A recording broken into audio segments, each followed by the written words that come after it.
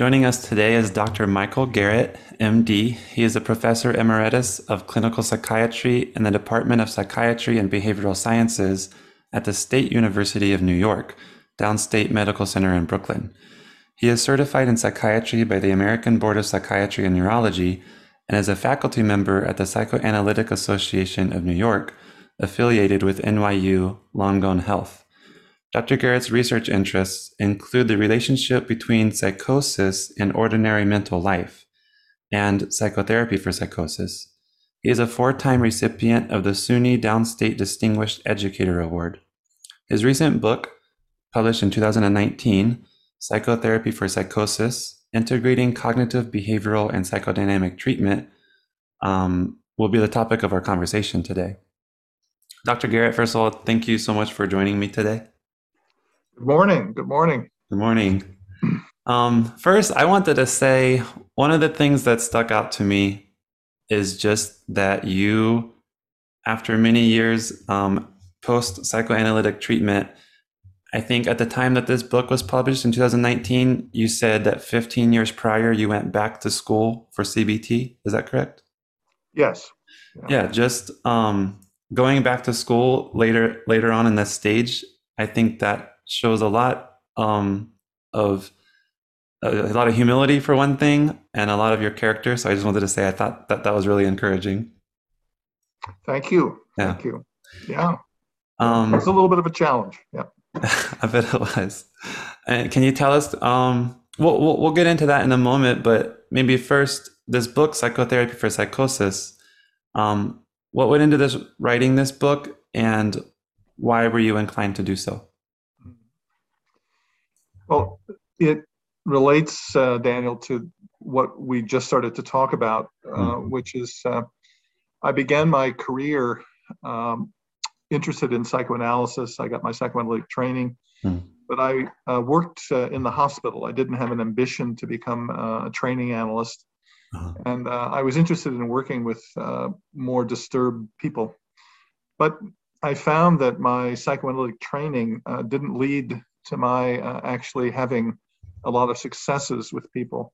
I felt it helped me to understand things, but not necessarily implement in the public clinic.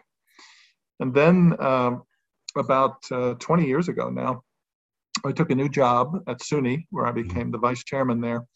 And when I was being interviewed, one of the interviewers, who was a schizophrenia researcher, he asked me, "So what are you reading these days?" Which is a very good question, because it's not a good answer to say, well, I'm not really reading anything, applying for an academic position. So I said, I'm reading this very interesting book by Turkington and Kingdon on CBT for psychosis.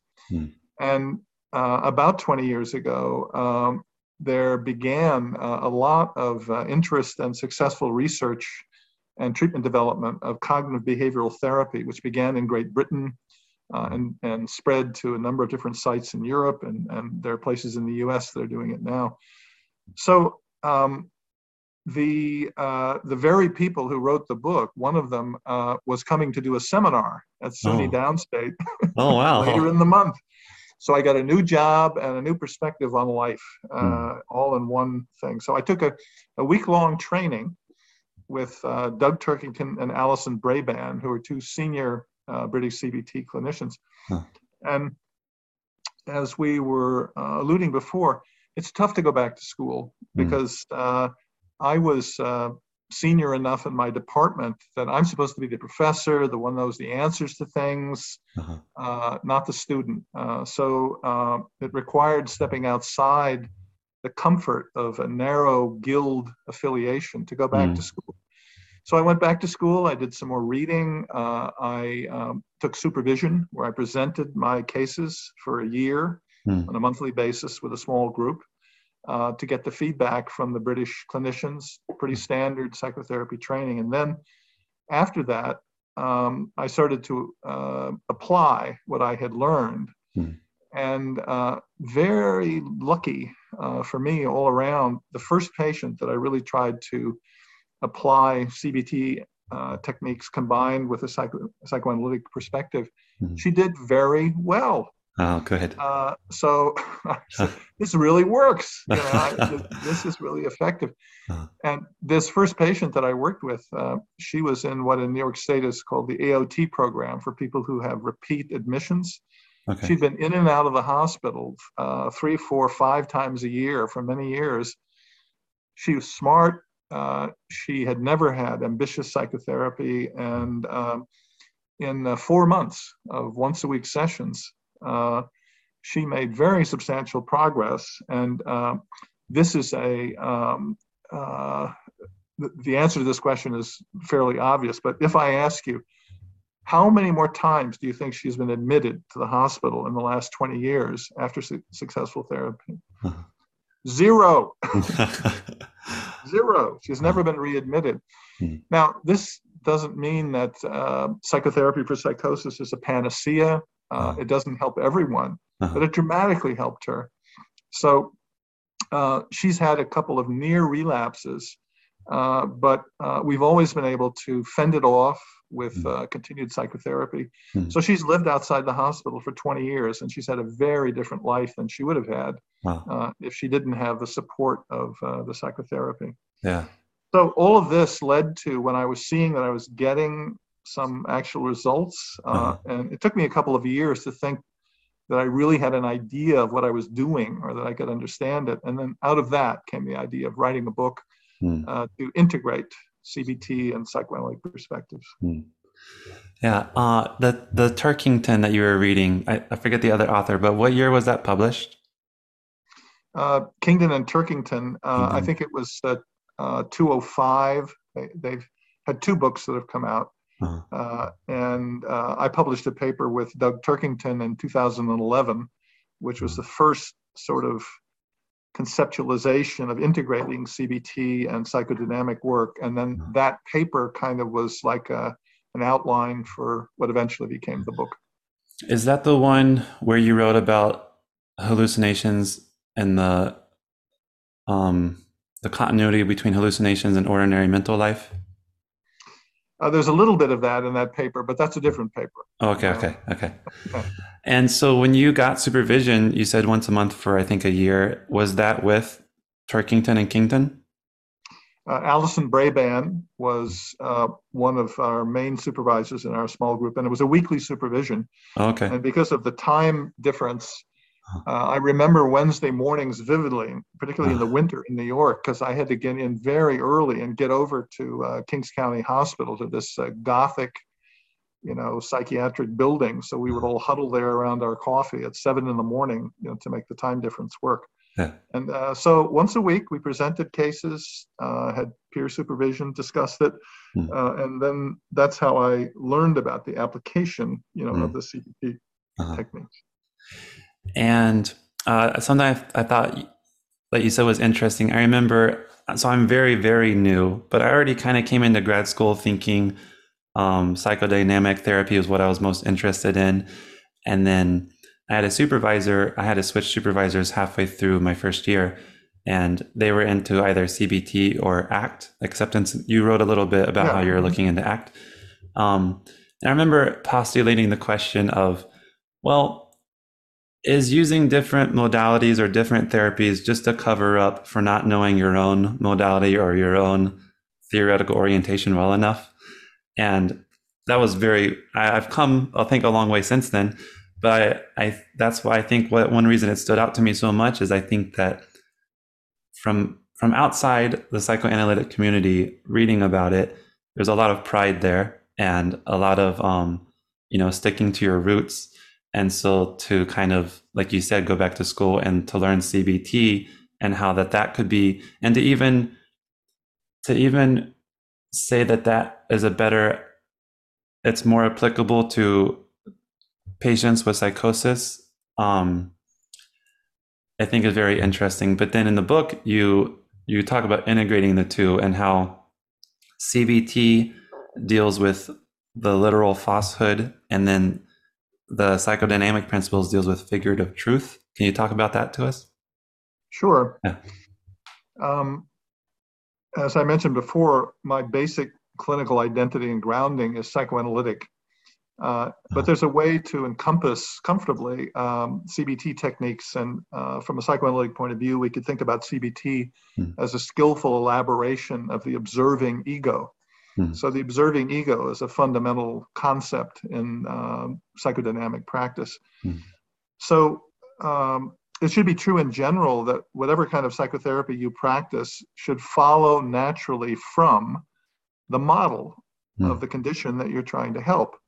So the way I conceptualize psychosis, I'm certainly not the only one that sees it this way, is that there's a very high incidence of adverse life experiences, trauma in the lives of people who end up being psychotic. The numbers are very high. So if we start with the idea that many people have been traumatized, a real bad thing has happened to them in real life. But by the time they get to adolescence or young adulthood, the residue of this traumatic experience from childhood, it becomes projected outward so that it is depicted in the form of a relationship with a persecutor that's viewed as being in the outside world. So instead of a person remembering that they were raped, for example, sexually abused, they don't remember that because they're focused on a battle with the persecutor, where they think a neighbor or the devil or a voice or somebody is trying to do them harm. So the harm that was actually done to them becomes represented as a problem in the real world. Now that's where I think CBT technique is particularly useful, because as long as the person is preoccupied with the problem in the real world, they're not focused on their internal psychology or the events that happened to them when they were growing up. An example of this, which is in the 2011 paper I mentioned, is we had a man in the hospital who blamed himself for his younger brother's death because he was going to lead his family out of poverty. And his brother got involved in a gang and was killed in a gang-related slaying. So he hated himself for this. And he spiraled downward in depression, alcoholism, and chronic psychosis. And his mother brought him to the hospital finally because he had essentially stopped eating. And in the hospital, he said he wasn't going out of his room and certainly wasn't leaving his apartment building because there was a dog that was on the block that had X-ray vision that could look through his clothing. And whenever he would see this dog, he would think that the dog was mocking him, looking and being derisive about his puny, pathetic, unmasculine body. So what's happening here is that the patient he's forgotten his brother because he's preoccupied with the dog. The dog is his problem. The dog is a persecutor in the outside world. So one can use CBT techniques to raise gentle questions about the dog. So things like, one wouldn't do this all at once or so quickly, but this dog, has the dog been on the block for a long time? Yes, he has. Well, did the dog always look at you in this way? Well, no. I mean, there were years when he just looked at me and he didn't have X-ray vision. Oh, that's interesting. So this is a new thing. I see. And the other dogs look at you this way. Well, I haven't noticed. Well, that dog, does he look at other people in the same way? I never noticed that. Well, can you tell me what's an ordinary look from a dog and the look of this dog? How do they different? How could I tell whether the dog was looking like that? So all of that is CBT work focused on the conscious experience of the eruption of the symptom. And if you're successful using CBT techniques and raising some doubts about whether the dog really has X-ray vision, then you can begin an opening out into a psychodynamic way of working.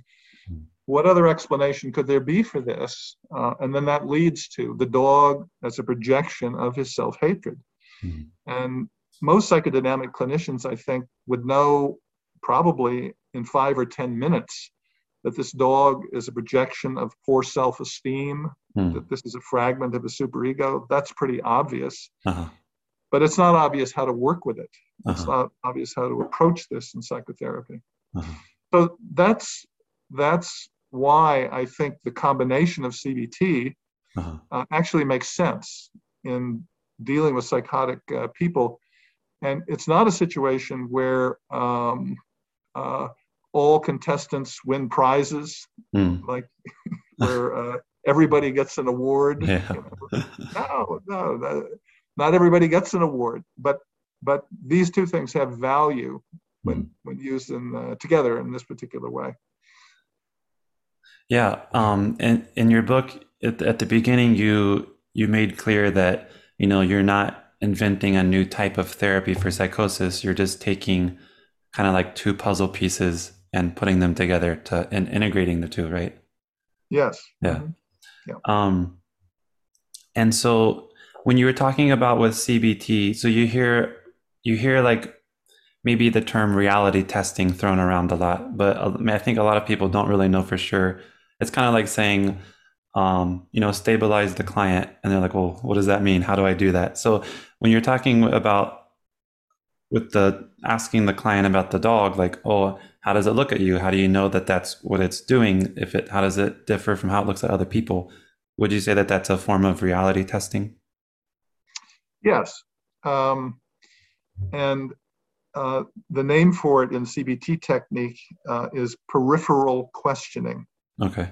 And what you're doing is the psychotic idea exists kind of cordoned off in a split off dissociated space where the dog is a psychological object.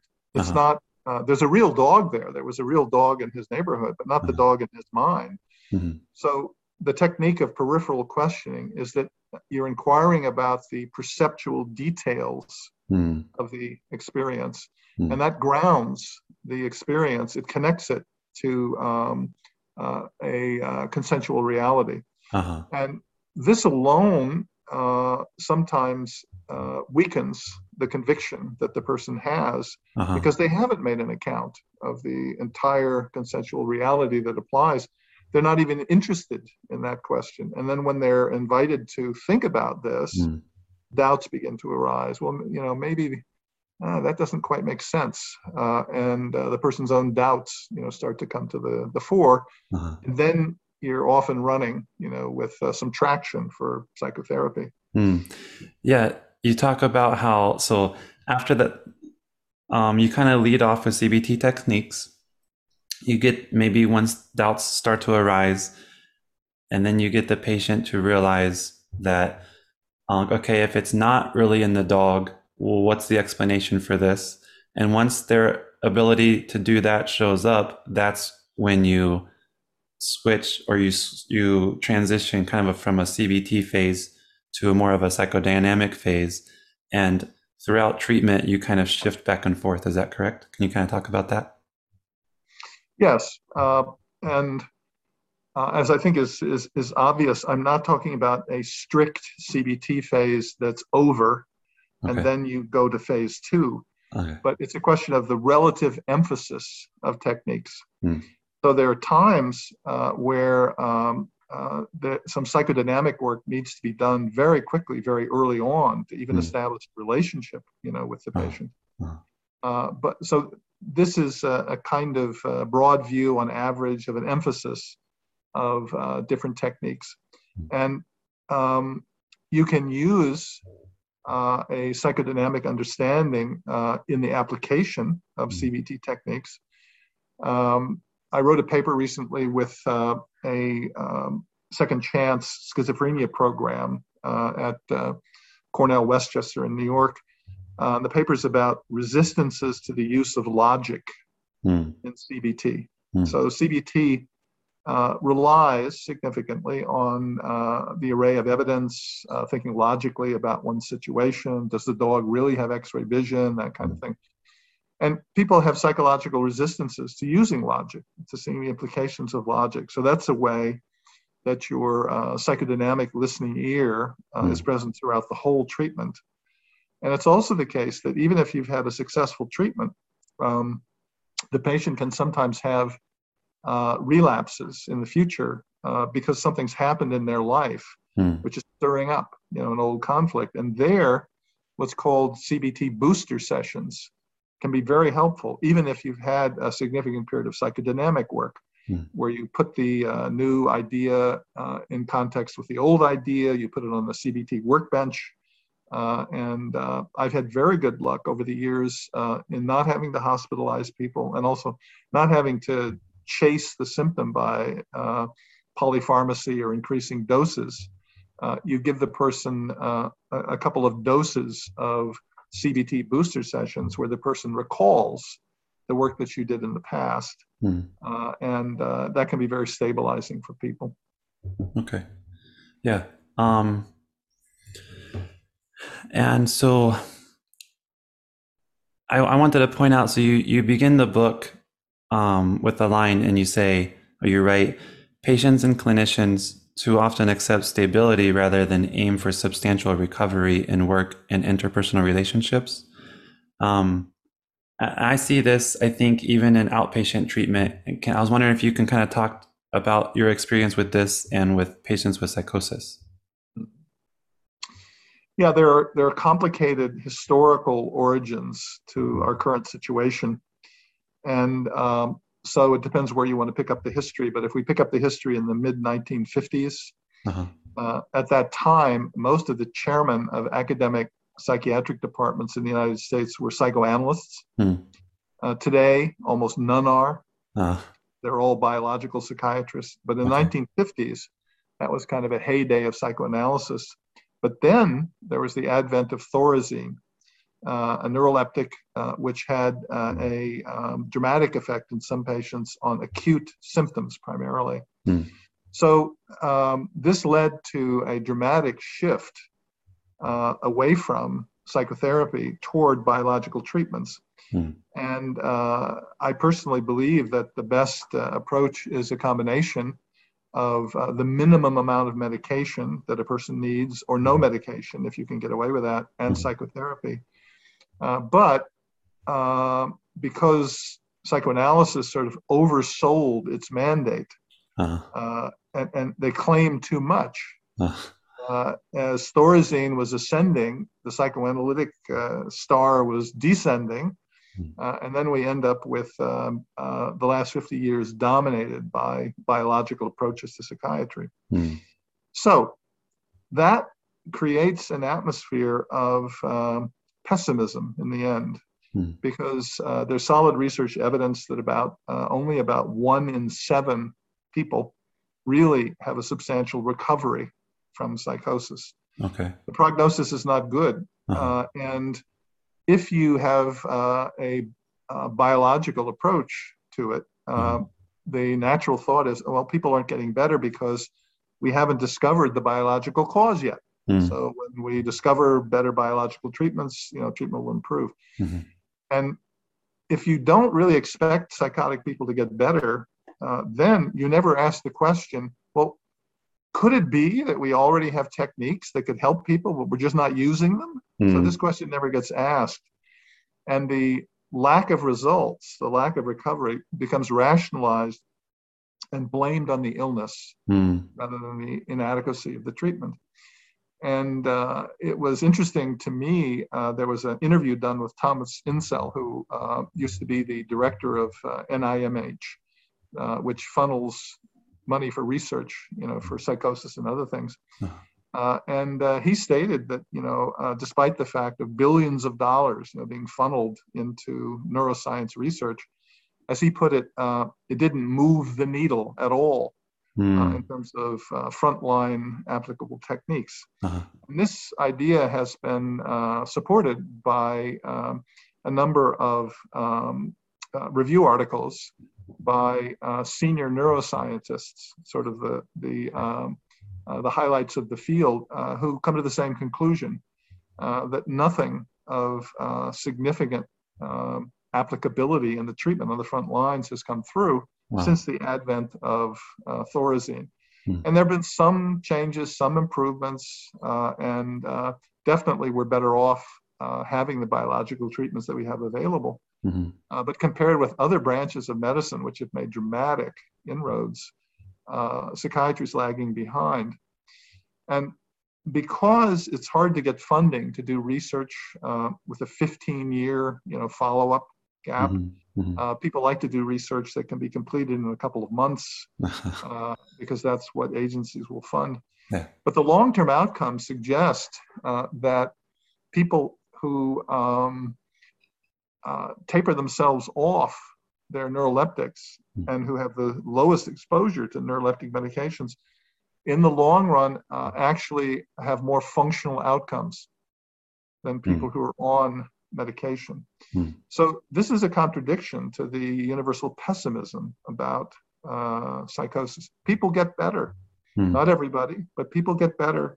And this should be our guiding star, rather than this kind of pervasive pessimism that leads people to think, well, it's just the illness. We have to wait for the biological cure to come. Mm-hmm. And so with that mentality that it's just an illness and we have to wait for the biological cure to come, with what you're trying to kind of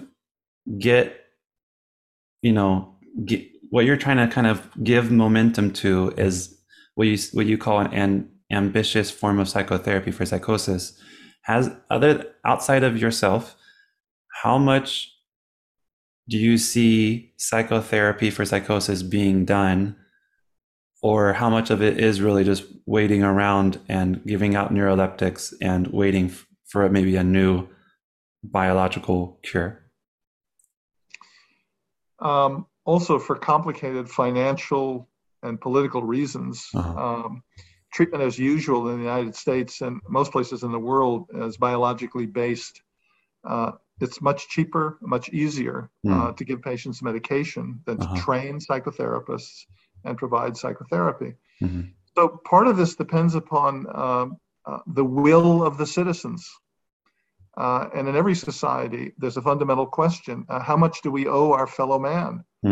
How much are we going to give to the disabled? And if you follow politics in the United States, this is a generalization that reflects my own politics, but I think on average, the Democratic Party in the United States believes that some resources should be given to the disabled and the less fortunate.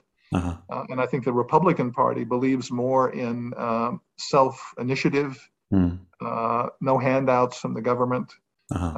So a lot of what, the question of what's available for the treatment of psychosis depends upon society's priorities and what they're willing to give.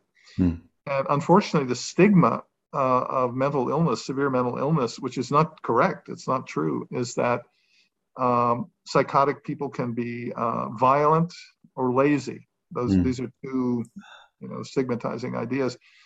And it's not funny, but you have much better chance of being murdered by your husband or your wife than you have being harmed by a psychotic person. But that's not the stigmatizing attitude towards psychosis. So are these people deserving of tax dollars and the community effort? I certainly think so. But that's not a decision that clinicians can make unilaterally. And we have to work within whatever society provides. So having said that, I think that each clinician has to do their part within the limited resources that we have.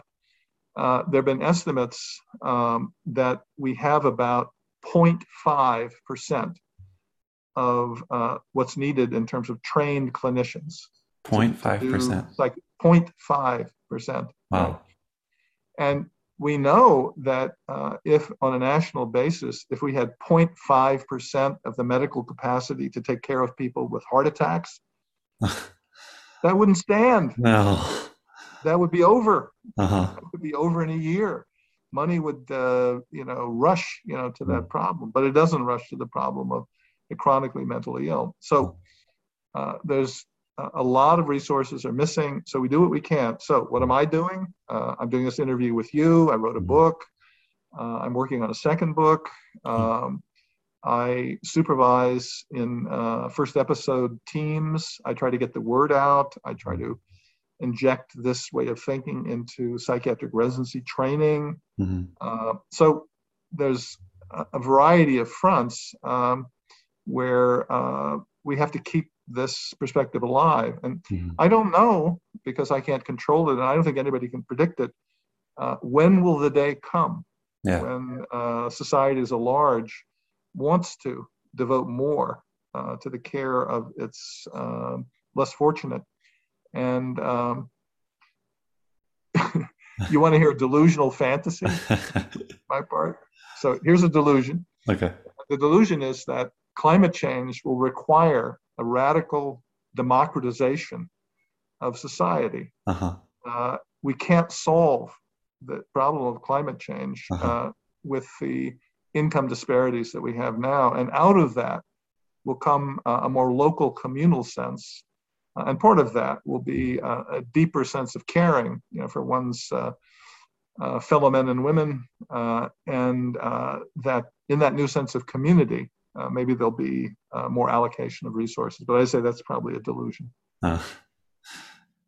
And okay, so one, I think it'll be exciting for me being brand new and coming into the field to see how this shifts over time. And I hope to see that all of the work that you're doing and all of this effort that you're putting in, I hope to see it on the back end. I hope to see it really swing around. It sounds like the pendulum in the early days was all for psychoanalysis and therapy, and then the pendulum has swung to biological, and you're trying to get the pendulum kind of somewhere in the middle. Exactly. Yeah. Exactly. Another quote that you mentioned in your book is you wrote that some patients who are adherent to their medication report that neuroleptics numb their feelings, which may help people tolerate their delusional beliefs without fundamentally changing them. And so one it's very apparent to me how that is.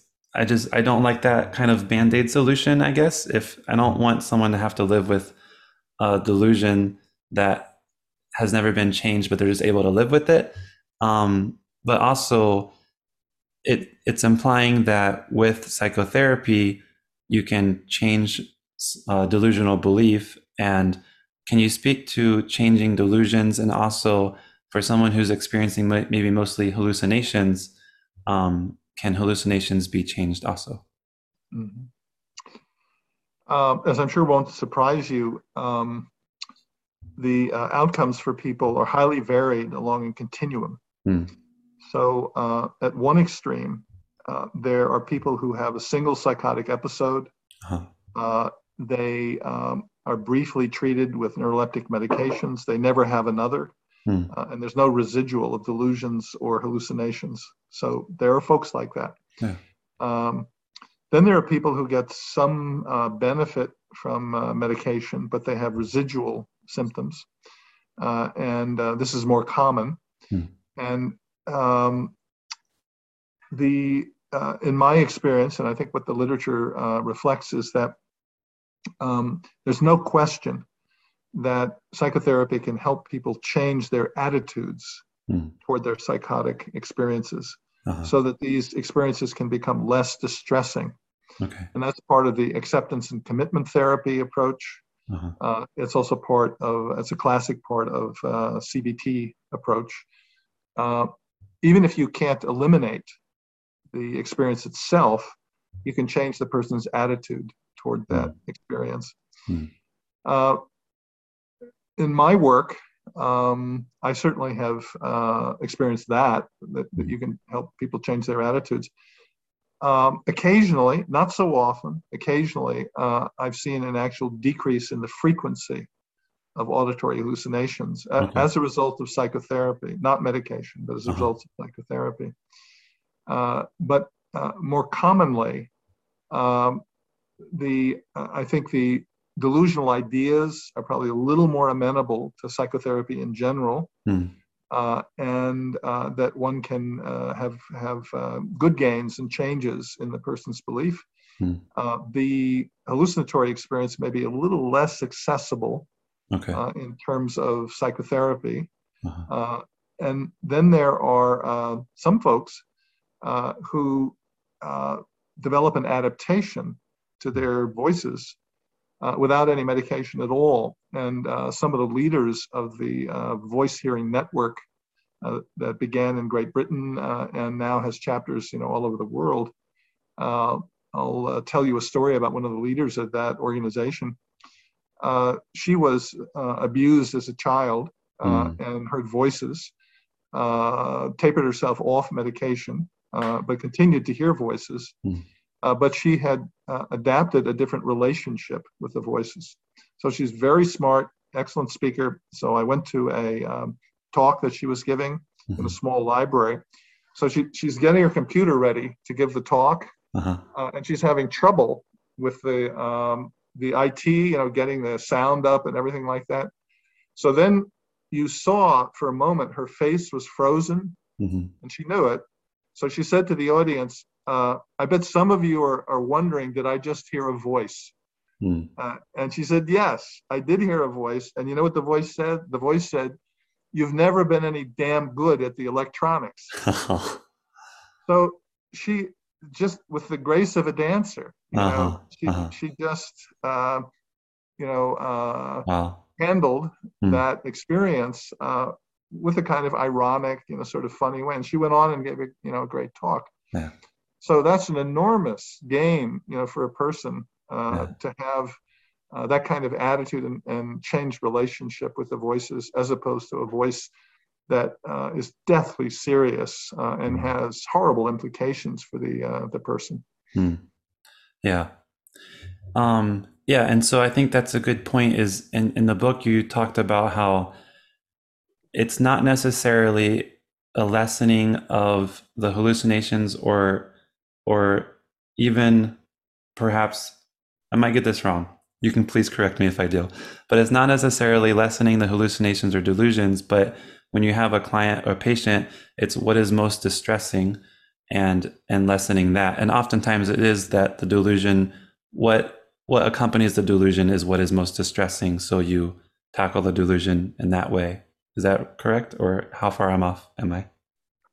Yes, but as I said before, it can be highly varied depending upon the individual. So for example, I'm working with a patient now who hears critical voices coming through the wall.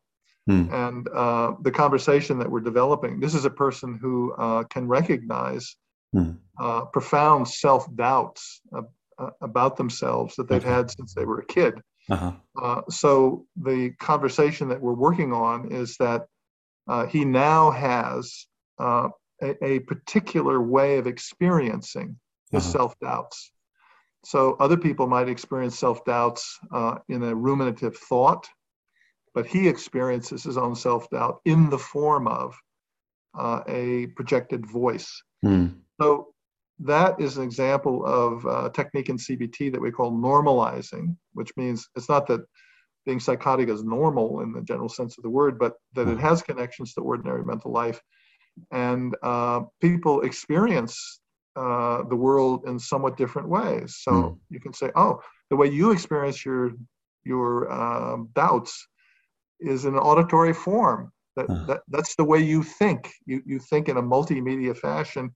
You think negatively about yourself in that way.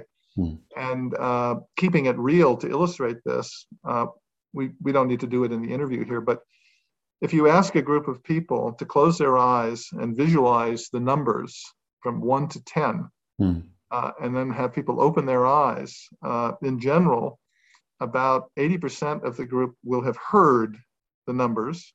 Interesting. And 20% will have seen the numbers. So the idea here is that we experience our self-doubts in different media forms. So people that hear voices, they experience their self-doubts in an auditory format. Okay. Yeah, that's helpful. That makes sense. Can you explain psychic equivalence? Sure.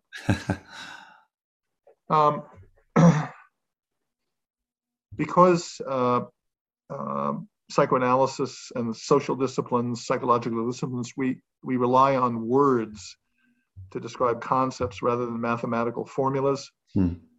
There can be a lot of repetition and overlap, and the rediscovery of things that were known before. in some form. It's kind of, old wine in new bottles, that kind of thing. Uh-huh. And that's not all bad, because when people rediscover the same thing, it lends some credibility to it.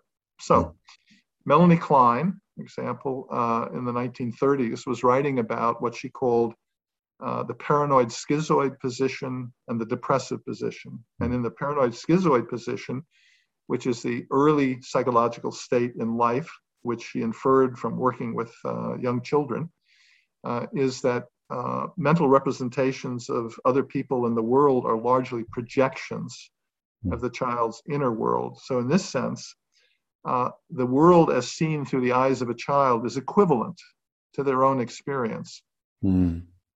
That's psychic equivalence. And Peter Fonagy and Fonagy and Target have done research to rename this psychic equivalence. That's their name for Klein's paranoid schizoid position. The concepts aren't exactly the same, but they're very similar. So what does that mean? When you have a 2-year-old, they don't have the idea that they can lie. 2-year-olds think that, for the most part, their mothers can read their minds, and they can't be that secretive. They don't have the grasp that different people have different subjectivities, and that different people would see the world in different ways, because psychic equivalence, they think that the world is as they experience it, is as they see it. There's no boundary to the subjectivity of the self. You get a 4-year-old who makes the wonderful discovery, no, you can actually lie to your mother. You can say your brother did it, and your mother can't read your mind. And that's the establishment of the boundary between one's own subjectivity and the subjectivity of another person. And then that opens out into Klein's depressive position, which is the idea of understanding that people are different from ourselves. They have different internal worlds, and that because they are different, they're precious. And that's why the depressive position comes in, because if something is just your own solipsistic projection, if it's just a character in your own story, there's no loss in the death of that person or the elimination of that person. But if there's a real person that's different than you, that's outside you, that creates the possibilities for loss, grief, reparation, guilt, all these other nuances of feeling that you don't have if you're living in a world of your own creation. That makes sense. And so in your book, you mentioned 3 different kind of pathways to, let's just say, psychosis. And one of them is kind of losing a sense of self. And so when you lose your sense of self, then the psychic equivalence that a child experiences, let's say, is kind of equal to the psychic equivalence that maybe a psychotic person might have? Yes, there's an overlap, and one has to be careful to say normal children, ordinary children, are not psychotic. It's a misapplication. They're kids. They think all kinds of crazy stuff, like belief in Santa Claus, and that's a strange idea. Imaginary friends, yeah. So kids are kids, and they have a particular way of thinking about the world, and it's not right to say they're psychotic.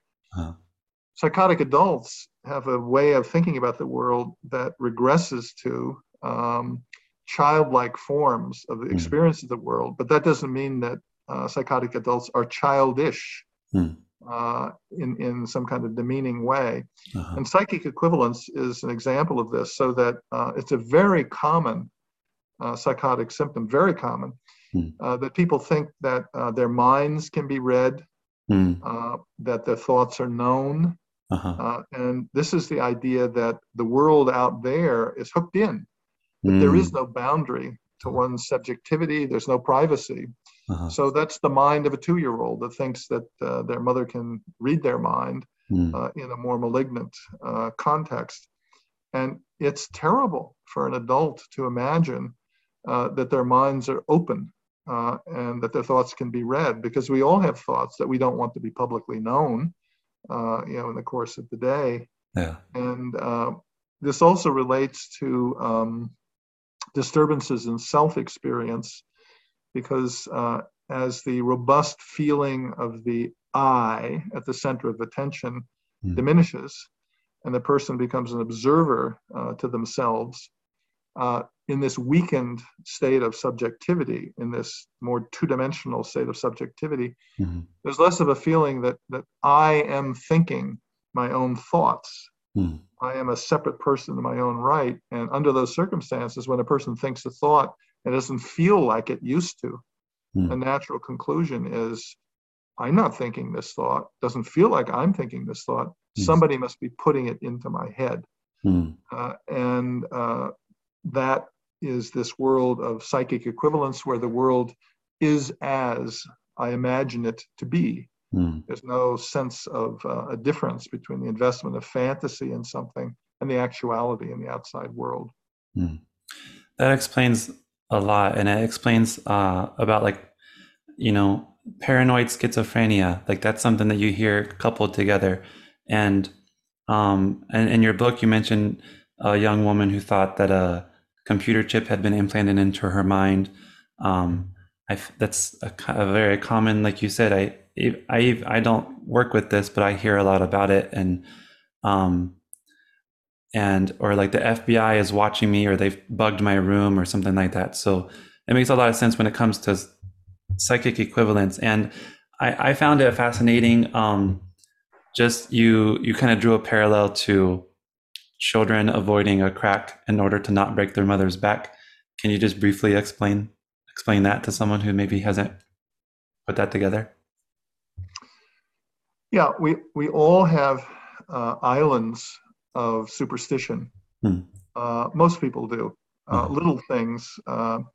So in medical school, for example, many people, or where you're taking tests that you have to pass, significant tests. Many people have test-taking rituals where they wear the same sweatshirt, or they take the Hmm. same pen, or they have some magical preparation. Yeah. And Harry Potter is all about magical rituals, Hmm. controlling persecutory objects with magical rituals.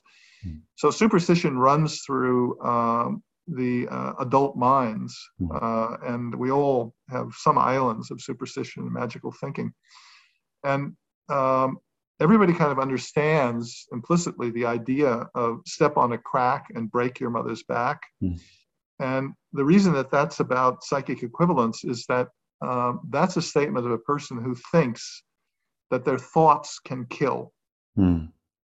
And the way it works is the child is frightened of having angry thoughts about their mother, Hmm. because they need their mother. They need the good mother, and they don't want to be angry at their mother.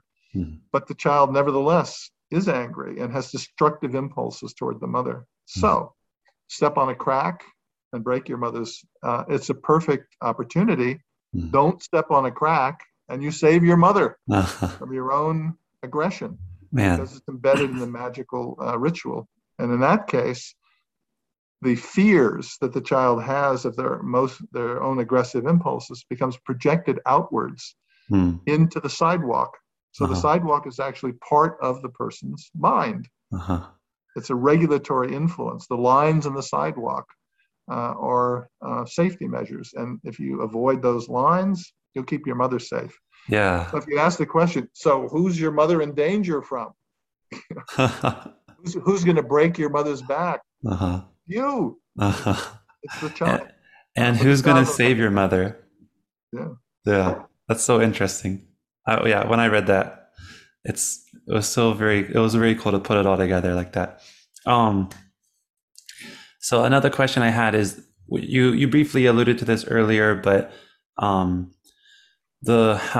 maybe a psychotic patient might take up a delusional identity, let's say with God, or with the devil, and or a genius. And in writing about taking up a delusional identity with maybe God or with a genius, you write that the psychotic patient trades the pain that comes with associative meanings for the practical problems that are created by assuming a delusional identity.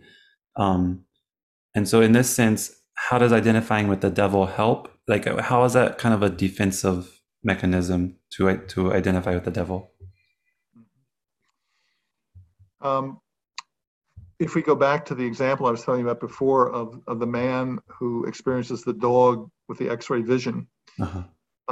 in that instance, the dog is a kind of devil in Hmm. his. He didn't say that the dog was the embodiment of the devil, Hmm. but another patient might to Hmm. say the dog is visiting, is the devil is visiting him in the form of the dog. Uh-huh. But what's happening there is that the particulars of the person's painful life, the Uh-huh. death of his brother, disappear, and the new problem dominates his thinking, which is the Hmm. problem of the dog. So what often happens in psychosis is that the grounded, down to earth, painful biography, the particulars of the person's life, get lost in a kind of mythic narrative of the Hmm. person's life. So if one is the devil mythically, Hmm.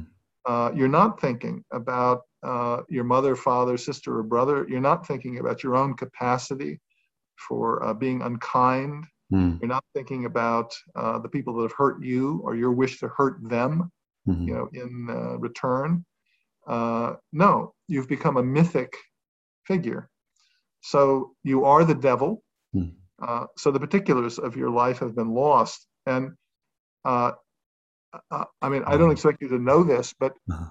is the devil worried about being the devil? Uh-huh, I see. No, Yeah. no.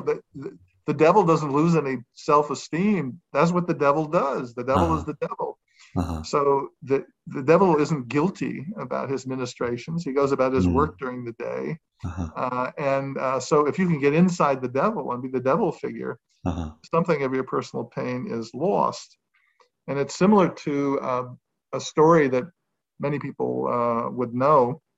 It's a fable about the scorpion and the frog. I don't know if you know that one, but No, please tell. scorpion who can't swim Hmm. comes to the side of a stream, and there's a frog that lives there. And the scorpion says, "Please, please, I need to get across to the other side. Can you give me a ride across on your back?" Hmm. So at first, the frog is suspicious because this is scorpion. It could Uh-huh. sting you. Uh-huh. And the frog is reluctant, but the scorpion persists. I have to get over to this side. Help me out. Can you do this? So the frog ferries the scorpion across to the other side, and just as they're getting to the shore where the scorpion is safe, the scorpion stings the frog. Hmm. Okay, and the frog says, "Why? Why did you do this? Why did you do this?" And the scorpion's answer is, "It's my nature. Hmm. It's my nature." Uh-huh. So when you become the devil, it's your nature Uh-huh. to be devilish. And all of the guilt inducing complexities of life are lost in the mythic story Hmm. of the activities of the devil. Okay. That makes a lot of sense. Thank you. Um, is that just out of curiosity, is that story, is that one of Aesop's fables or is that no? Do you know? I don't know if it's Aesop, Uh-huh. but could be.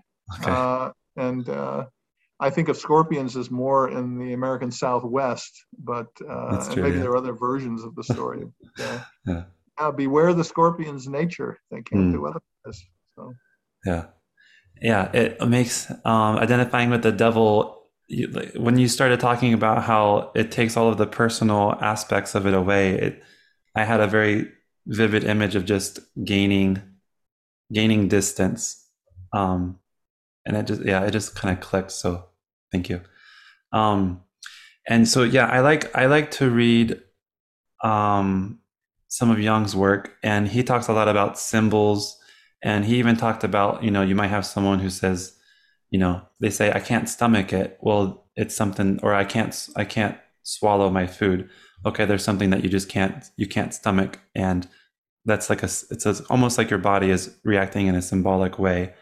Um, and so you talk about how psychotic symptoms can be thought of as symbols. Can you allude? Can you talk a little bit more about that? Sure. Um, I can give you a case example. Okay. Um, a man I worked with some years ago who had a very good outcome in his psychotherapy. Uh-huh. He had been chronically psychotic for 8 years and on medication before he came to psychotherapy. Hmm. And his central delusion was that every day when he went to work, he believed he was going to be arrested. Hmm. So he never knew whether he would come home at night to his family or he's going to go to prison. Uh-huh. So this had gone on for many years with no change. So here's the backstory. Uh, he was sexually and physically abused as a boy. Hmm. And when he would come home at night, his family was in such chaos and his parents were constantly fighting. Hmm. He didn't know always where he was going to spend the night. He would Hmm. have to, maybe he'd go to his uncles, maybe he would go to his aunts, or maybe he would stay with his mother. So there's a lot of uncertainty and chaos. He had really had no sense of a secure home. Hmm. So when he graduated from high school, he wanted to have a very different family life than he had had himself. Hmm. He married early to a wonderful woman, but his father, who was a narcissistic man, was teasing him. You married too early. You Hmm. didn't have enough sexual experience. You should have waited. Wow. So he felt humiliated by this and he wanted to prove himself to his father. So he had an affair, Hmm. which was a disaster because he couldn't keep it secret from Hmm. his wife. He told Yeah. his wife, and it almost destroyed his marriage. Hmm. So he felt very guilty about that. And then this is what happened. Ah. The reason he's going to be arrested, he came to the conclusion, is that in his work, he worked for the post office. He would distribute bulk mailings sometimes. Okay. So in New York City, there may be a group of phone books that would be delivered in a bulk tied up package Hmm. where the phone books have the individual names of people who live in the building. Uh-huh. But in New York, when you get your phone book, you just pick up a copy of the phone book. You don't have to have one with your name on it. It's Uh-huh. just the phone book. Uh-huh. So he thought that the reason he was going to be arrested and taken to jail is because he did what his supervisors said, which is don't worry about delivering it to each individual address. Hmm. Just take the package in and leave it in the lobby, and people will pick up their own phone books. Hmm. So he felt that this was his crime, and this is why he was going to be arrested. Interesting. So, where are the symbols here? That petty infraction, meaningless infraction of a bureaucratic rule, Hmm. becomes a kind of plea bargain in his mind, and that symbolizes his sense of being a bad person and that he's going to be punished. Hmm. The next layer of it, the real crime, was the affair, Hmm. but the even deeper crime was his only his existence. And as a little boy, he couldn't figure out, why does my mother treat me this way? Hmm. It doesn't make any sense. He couldn't actually figure out what would prompt her to be violent at times Hmm. with him. So he developed a sense of being a very, very bad person for reasons that he couldn't understand, somebody who deserved to be in prison. Uh-huh. So when you put the whole thing together, and with a psychodynamic listening ear, when he says, when I go to jail, when I go to work and I think I'm going to jail and I don't know if I'm coming home that night, Hmm. and then in a completely different context in the psychotherapy, he says, as a little boy, when I would come home from school, I didn't know whether I was going to stay with my mother or it's the same thing. Ah. It's the same thing. Uh-huh. It's a symbol. It's Uh-huh. the representation of the past and some concern in the present. So by understanding how one thing stands in for another, by thinking symbolically about Hmm. it, you can make a deeper impact in the psychotherapy. So with this man, I used CBT techniques to Okay. convince him that he wasn't actually going to jail. Hmm. So once we had raised some doubts about that, he could then begin thinking about his abuse. And he actually had a conversation with his mother No. eventually about this. He felt strong enough to do this. And fortunately, she said, you're right. You're right. Hmm. It wasn't what it should have been. We had a lot of problems, your father and I, when you were growing up. So he was able to bring this back into his real world relationships. And as a result of the therapy, he no longer thought that he was going to be arrested. But I want to make clear that these gains, even though they can be dramatic in psychotherapy, people remain vulnerable. So life goes on, new stresses come in, and people tend to revive their delusional ideas in response to new stresses in life. So this is not like taking an antibiotic and being cured of something. The vulnerability remains, and people can benefit from long-standing relationships with therapists. For him, did he ever take neuroleptics? Do you know? He did. Yeah, okay. He was on neuroleptics for 8 years, and it didn't really, including clozapine, which is one of the more effective ones that we have, and it didn't really turn the situation around. And then when he kind of, I don't know, in my head, I would imagine that you connected the kind of, okay, so now you're wondering if you're going to go to jail and not be able to go home at night. And how does that relate to when you were a child and you didn't know where you're going to end up? When you kind of connected that, was that a big moment for him, or was it kind of a hard pressed thing to move forward with? Does that make sense? Here too, the situation's quite variable, so that as a clinician, I may have moments of insight in the therapy where I'm saying to myself with some clarity, oh, that's where that comes from. Yeah. He wasn't sure, where he's going to go when he comes. It's the same thing. So I will have a moment of clarity about that. But the patient's experience sometimes is like that. It has that kind of lucidity, but at other times, it's not quite that focused. It's a more kind of slower fading into mental health, where the preoccupation with the delusion diminishes, and it isn't necessarily like a moment of insight where the light bulb goes off in your head. And for this man, it was like that. Where he got sufficient doubt from the CBT techniques that this was actually happening, that he could then bear to tell me about what had happened to him when he was a kid. And it was the telling of the story of his abuse and my listening and not rejecting him and bearing witness to his suffering that had I think a powerful therapeutic effect. It wasn't just an intellectual understanding of his circumstances. Okay. I think earlier you were mentioning I think you alluded to Ariel, which in the book. So from my understanding, she was around 20 when she had her first psychotic kind of break episode. And then for the next 10 years, she went untreated whatsoever. And then for the next 10 years, she was on neuroleptics. And then that's when you started seeing her. Can you talk about her and her story and her treatment? Yeah. As you mentioned, she's an extended case history in my book. And she was in the public clinic for 10 years on neuroleptics. And then about 2 years before I started working with her, one of the other psychiatrists there tapered off her medicine because it wasn't really helping her. So we started the therapy. She was taking a small dose of an antidepressant, but no neuroleptics. And she was smart, determined. She had done some reading about CBT.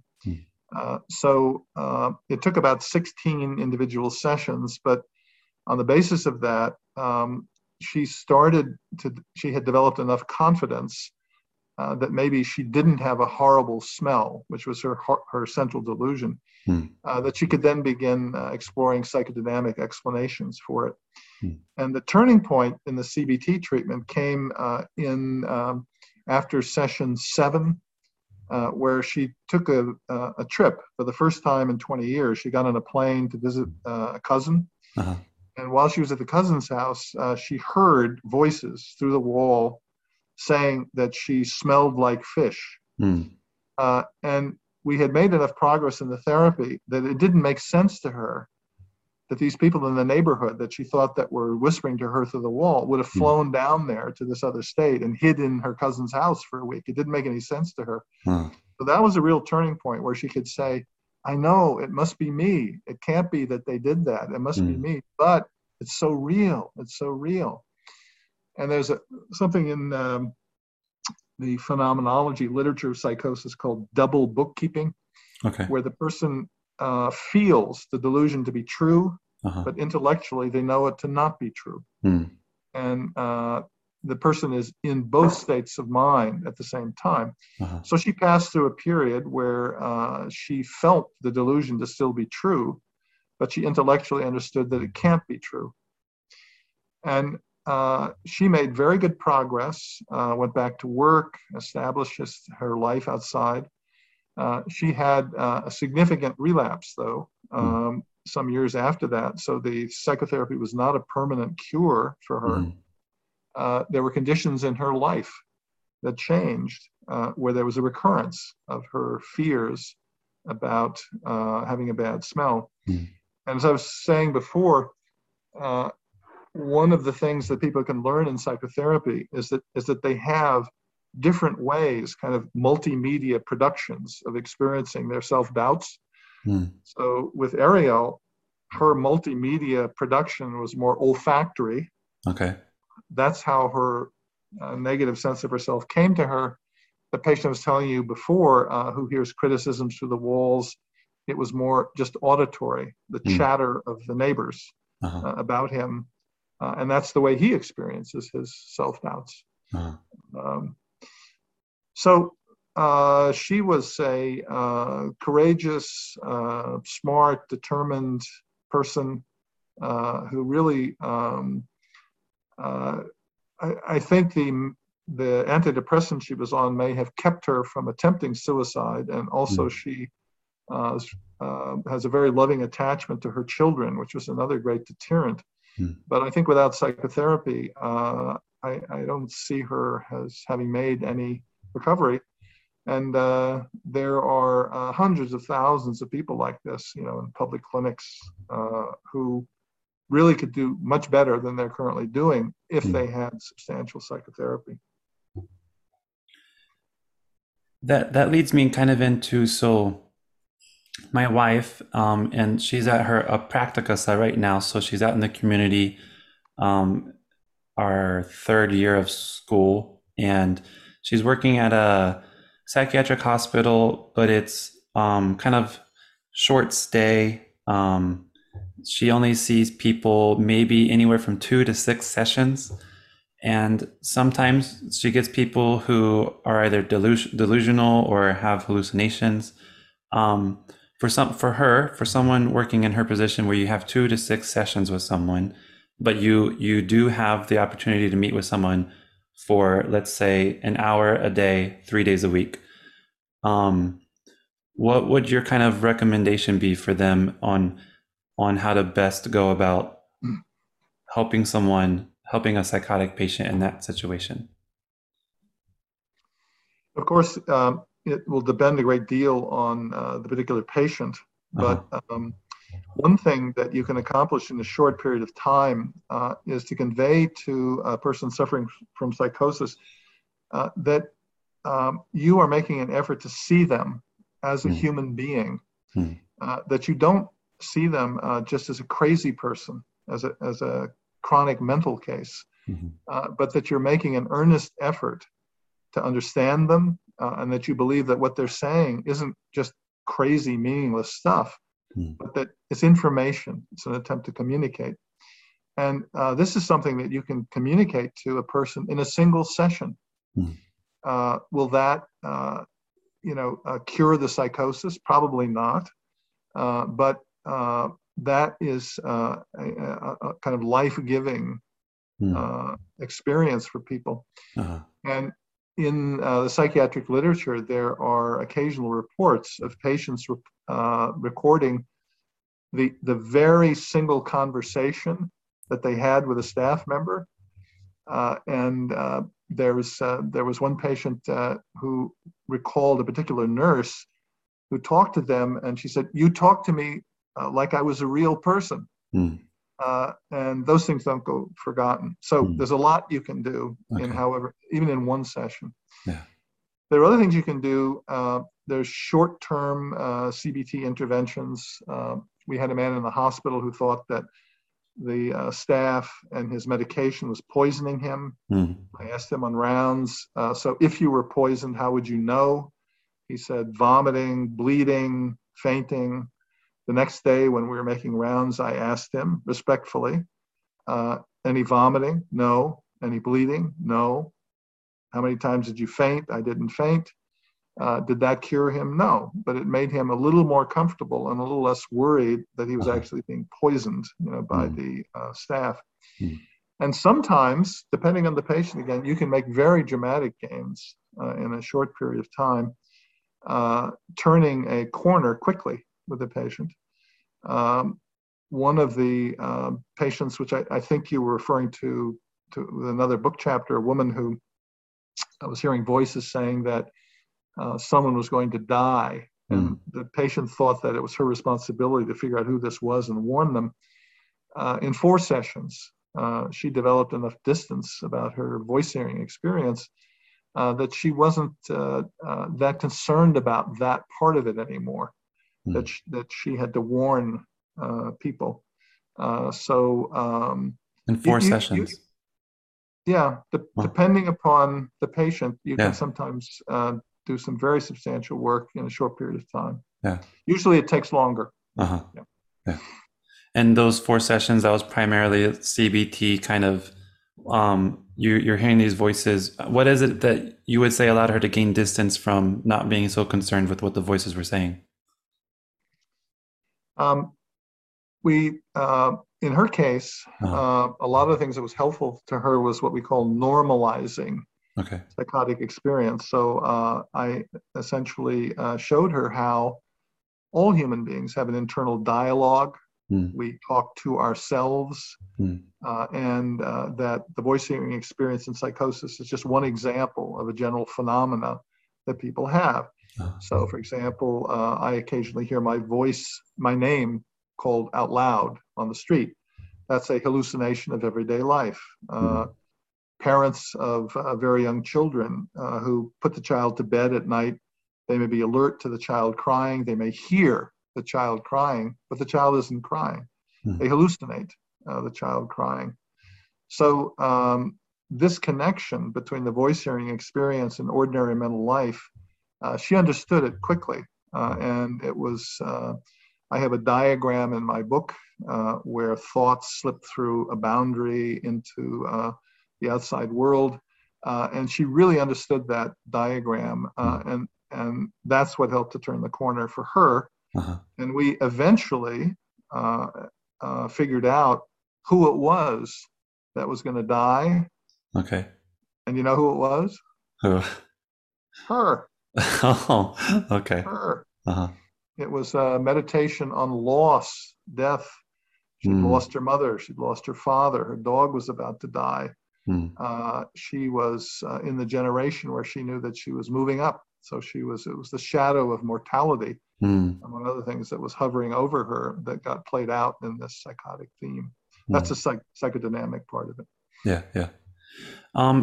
Can you speak to, let's say you have a patient whose their main diagnosis is major depression, and then they have the specifier with psychotic features. Can you speak to how you might, I know it's variable, but can you speak to maybe how you might treat them in a different way than you would a psychotic, maybe someone who is suffering from psychosis, but also is experiencing depression? Psychiatric diagnosis can be of some use in guiding pharmacology. Okay. So if the person had clear what we call affective components, depression or mania, Uh-huh. that might lead the prescribing psychiatrist to think about mood stabilizers like Okay. Lamictal or lithium. But diagnosis isn't very helpful in understanding the psychology of the person. Hmm. So I don't rely on diagnosis that much. It's not Okay. a useful tool to me. Uh-huh. And I'm more interested in understanding how does the person experience the source of their suffering, and that's the way into the psychology. So one could say, broadly speaking, it's depressing to be psychotic. Unless you have a psychotic delusion of grandiosity, it's depressing. The suicide rates in schizophrenia are very high. So it's not that the person has schizophrenia in the way that you have influenza or you have some other kind of medical condition. No, the psychosis is an expression of the authenticity of the person. So in that way, the idea of medical labeling and diagnosis doesn't quite apply to this psychotherapy work. Okay. Yeah, I remember you wrote about, you can often, there's these charts for each patient, and you look through the chart and it might have their diagnosis, it might have the medications that they're on, but you're hard pressed to find anything that's defining, maybe their traumatic history or how they perceive their own psychology or how they perceive their suffering. And you're hard pressed to find kind of a psychological case conceptualization or formulation of the patient. And so each time a new person goes in to see them, you're starting over again and you have no conceptualization. That's right. That's a very typical practice, because you can summarize the person's medication pretty quickly and efficiently. It takes much more time to give a thoughtful case summary of what was accomplished and not accomplished in the psychotherapy. So most discharge summaries have almost no useful psychological information in them, but pretty good biological information about what medicines the person was on. Yeah. One of my questions was, I guess you've been in this field for a long time. You've worked in this setting. You have a lot of experience. You're writing about it. Can you speak to what would you advise needs to happen in order for the ambitious psychotherapy you are advocating for be implemented in these different sectors that you're working within? I think for the last 100 years, there have been clinicians in every generation, that have had an interest in psychotherapy for psychosis. So at the minimum, I think I hope to be a person who helps to keep these ideas alive for the next generation of clinicians like you. Yes. And other people coming into the business, so that you don't have to rediscover all of this. So that this is something that lots of people have been thinking about, for 100 years. What the political and financial moment is going to be that will gain some more traction for this, it's hard to predict. So I think that the model I would have about it is triage. So it's kind of a grim model, but in the battlefield, triage is clear, so that the battlefield surgeon who's walking through makes a decision of who they can't help, but who they're going to invest time in. So I think clinics and clinicians should have a kind of triage mentality. And while it's best to try with everybody, to try to pick patients where there appears to be an opportunity for they're a good candidate for psychotherapy, and then to really devote an ambitious effort, to helping them. So what would that look like in the clinic? I think in the United States, most clinics, frontline providers who are not in administrative positions, they have anywhere from 80 to 100 patients. How can you even remember people's names, much less faces, with these kinds of caseloads?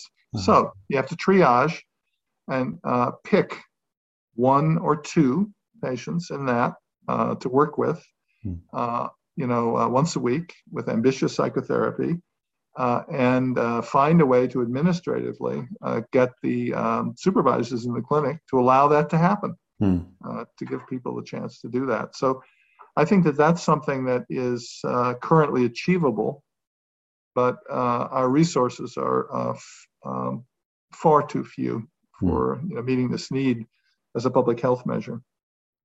Okay. I wanted to read, I really liked this quote from your book. It says, "The idea that chronically psychotic persons who have suffered terrible traumas need only correct a chemical imbalance with neuroleptics and be well, as one may correct the chemical imbalance of diabetes with insulin, is a delusion."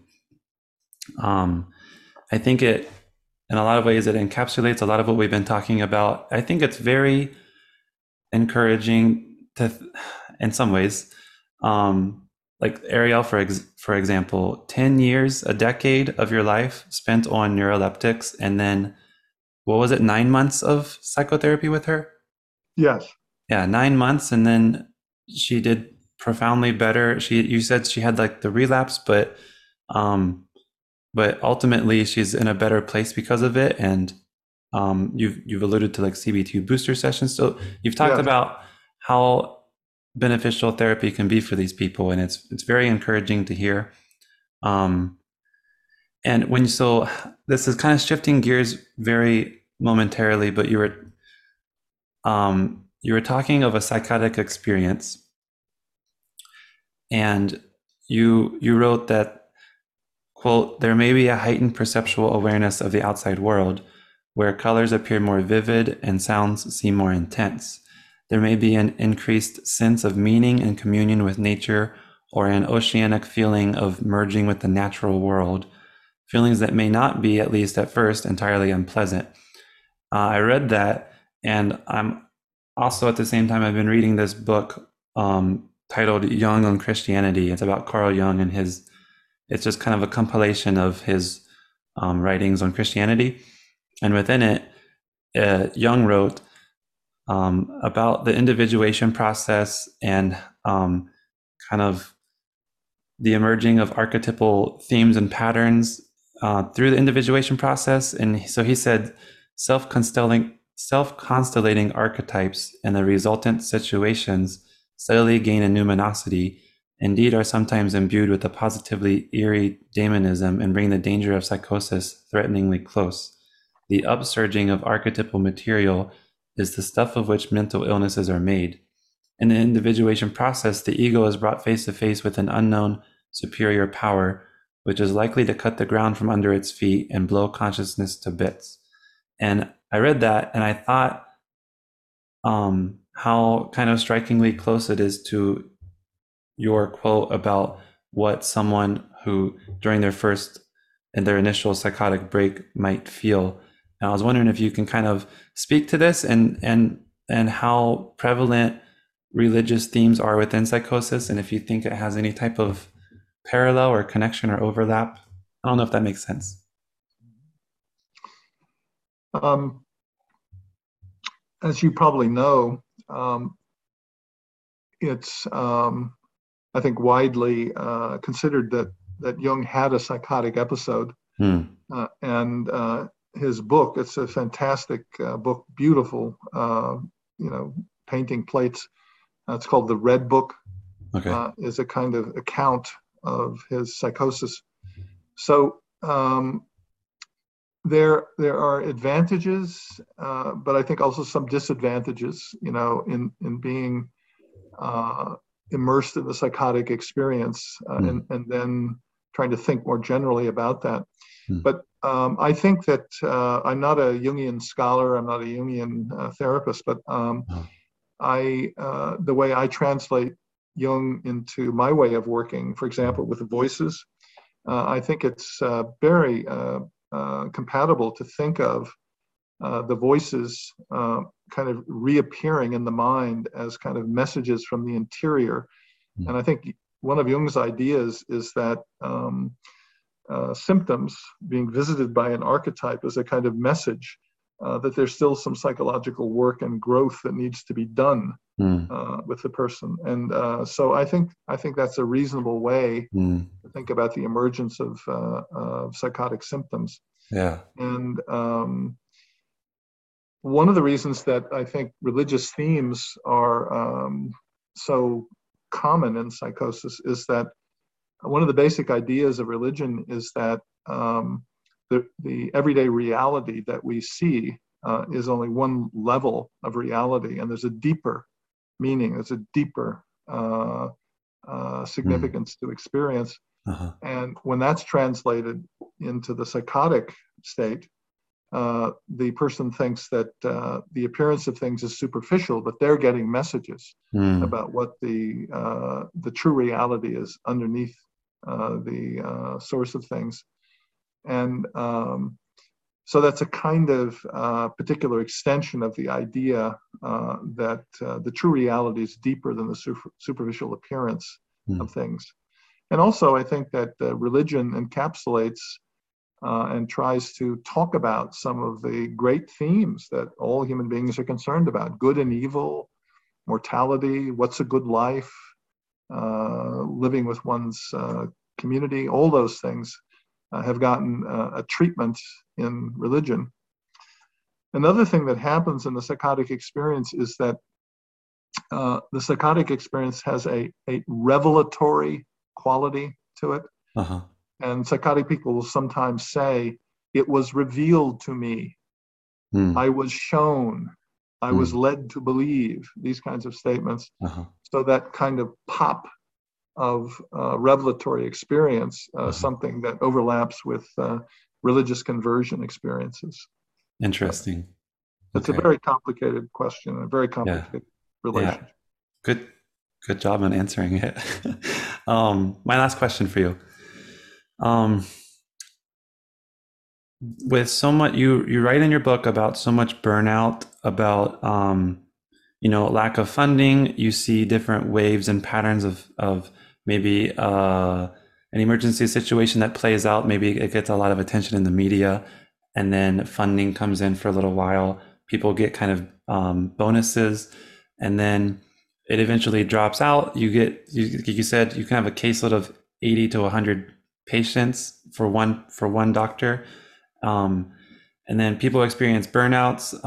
There's maybe little, you don't see a lot of reward, especially immediate gains. And then either people move to a different job, which leaves vacancies, which you write about people. They might get promoted, they have a new job title, maybe a little of an increase in salary, but then they also, with that, have to take on extra responsibilities and see more patients. And within that environment, how is it that you have sustained energy and passion and maybe dealt with burnout in your own experience? I've been lucky in a certain regard because in addition to doing this kind of clinical work with persons suffering psychosis, I've always had administrative roles, done administrative work, done teaching and training, those kinds of things. So I say this, I hope with modesty, it's just a relevant fact that as vice chairman of the department, I have sufficient power in the hierarchy of the organization to allocate my time, not entirely the way I would like, but I have a little more control over my time than I think more junior people do. So it's a luxury. So I can spend time thinking, writing, treating patients like this in my discretionary time. If you're a new employee, working on the front lines with a caseload of 80, people, you don't have the same degree of discretion and power. And because each hospital, each situation is different, the possibilities for making gains in psychotherapy or psychosis may be different in each hospital. So, for example, you mentioned that your wife works in a kind of acute setting. Yeah. So, questions I would want to be thinking about: is there anybody sympathetic in the next level up in the organization to psychological treatments And could you get 1 hour of peer supervision for a group of clinicians that are interested in that, that is in effect sponsored by this person one step up in the power hierarchy? That would be a practical step. Now, who is that person? There's some settings where there isn't anybody like that. There may be even a psychiatrist who is opposed to psychotherapy. But there might easily be somebody, who said, well, yeah, no, actually, I believe that myself, but I haven't really had it. Yeah, okay, let's do it. Let's do it. The group. So everybody has to be resourceful at their local level. Try to get as much going as you can. There's also some organizations, the ISPS, the International Society for Psychological Treatments of Schizophrenia, which is a good organization to belong to. Okay. And there are a variety of trainings that are available. I do some trainings through my Psychoanalytic Institute, and there are national trainings available for CBT for psychosis. So there are places that people can get additional training at this point. Reading books, you read my book, so forth. So small local, like they say with organic produce, locally grown. I think it's not going to come from Washington, D.C. It's got to be locally grown. Yeah. Okay. What is you mentioned you're working on a second book. What is that? What is that second book going to be? The second book is probably will be a little controversial among some proponents of psychotherapy for psychosis, because the book is about making simultaneous CBT and psychodynamic formulations early in treatment. And I think there are some psychodynamic clinicians who have a feeling you have to wait, you shouldn't jump to any conclusions, keep it slow. In my experience, sometimes, like in the dog example, I knew within 10 minutes that this guy had terrible self-esteem. I knew why, and I knew what the center of the CBT formulation was, the dog. So the patient had already done all of the preliminary organizing work. So what the book is about is trying to get an initial formulation and map that includes a CBT approach, how much you approach this from CBT, and what's the dynamic issue that's being played out in the psychotic symptom fairly early in treatment, to guide the clinician and be a kind of map of how things might go. So that's what sounds good. I look forward to it. What do you have an anticipated publishing date? No. Okay. But I'm no pressure. I've got 20 cases, written up, and I'm looking for at least 30. So it's in the works. Yeah. It's in the works. Yeah. Well, Dr. Garrett, this has been very, very informative. It's been encouraging, and I really appreciate you taking the time to talk with me. I appreciate what you're doing, and I admire your work. So thank you very much. Thank you for the interview, and thank you for your interest.